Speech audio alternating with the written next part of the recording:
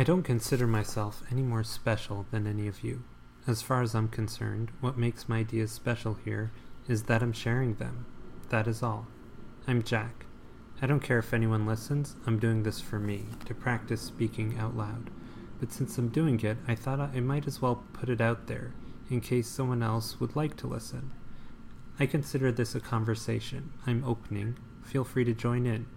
This is an experiment. I like to read, and I like to write about the things I'm reading, whether books or articles about technology, literature, politics, economics, or speeches. I thought I'd practice speaking and sharing my thoughts aloud. I thought I'd start with my most recent essay that I posted on my site, jackreichert.com. For if Achilles is left alone to fight, Zeus Cloud-Gatherer.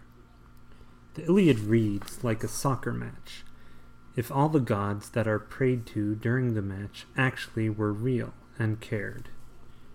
The literature of humanity that has stayed with us taps into the deepest part of how we perceive our existence. The stories that our ancestors have crafted and passed down to us resonated with them. The stories that made it down to us made it through the filter of time, because those stories said something important to each link in the chain from then until now. Pondering this, I recently read the Iliad for the first time, and then I read it again. One way that it resonated surprised me. Growing up, I was never one of the athletic kids, but several of my close friends were, and thus I learned to play. There's a unique excitement that engrosses you when you are participating in a game.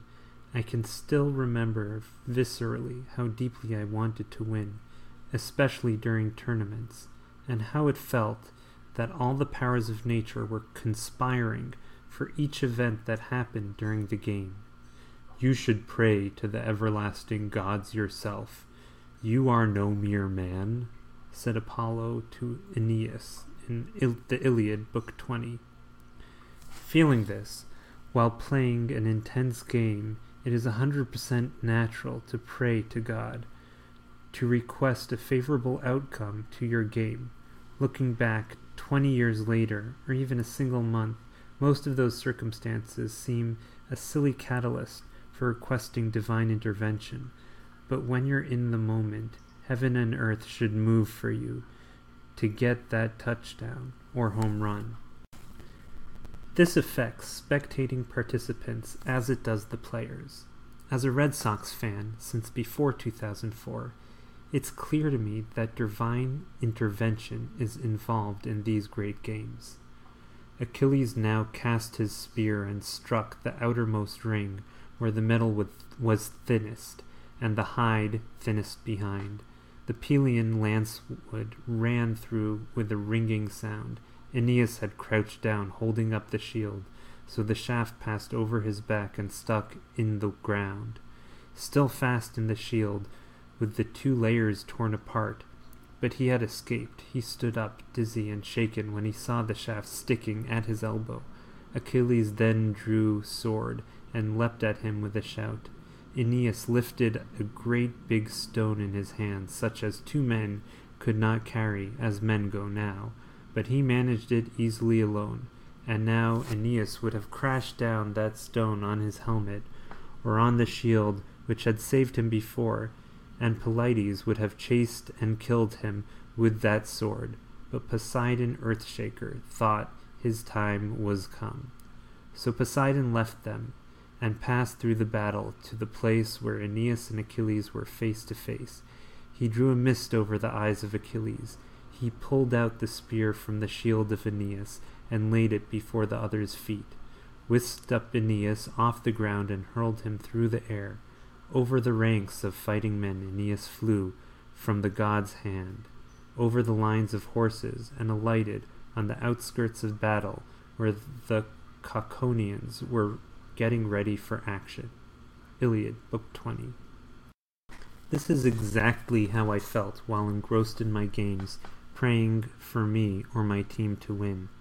When you're watching a Super Bowl and a long toss is sent, you can feel the entire stadium willing that ball to do one thing or another. There is little doubt in my mind that people are hoping for great Earthshaker Poseidon, or whichever surrogate they pray to whisk the ball through the air into the hands of the right mythical hero to make that touchdown. I got chills reading this next piece. Having studied religious liturgy for a good part of my life, I hear clear echoes of my prayers from the days of awe. But when the fourth time they drew near the two fountains, see now the Father laid out his golden scales, and placed in them two fates of death, one for Achilles and one for Hector. He grasped the balance and lifted it. Hector's doom sank down to Hades, and Apollo left him. At that moment Athena was by the side of Achilles, and she said in plain words, "Now you and I will win, my splendid Achilles. Now I hope we shall bring great glory to our camp before the Achaean nation by destroying Hector for all his insatiable courage. Now there is no chance that he can escape, not if Apollo Shutafar should fume and fret and roll over and over on the ground before Zeus Almighty. Rest and take breath, and I will go and persuade the man to stand up to you." Iliad, Book 22. The imagery of scale is universal. This expression of scales balancing the fate of the two heroes of the Iliad echoes through every confrontation I witnessed and every request I have ever made in any prayer. When reading through the Iliad, there were points where I could not fathom why this piece was so important, especially when lineage went on for pages. After finishing reading the work, I understand more why we must study and cherish the great treasures passed down to us from ages past. I hope you enjoyed that. Please send me your thoughts, if you have, about this piece. This is Jack. Thank you for listening.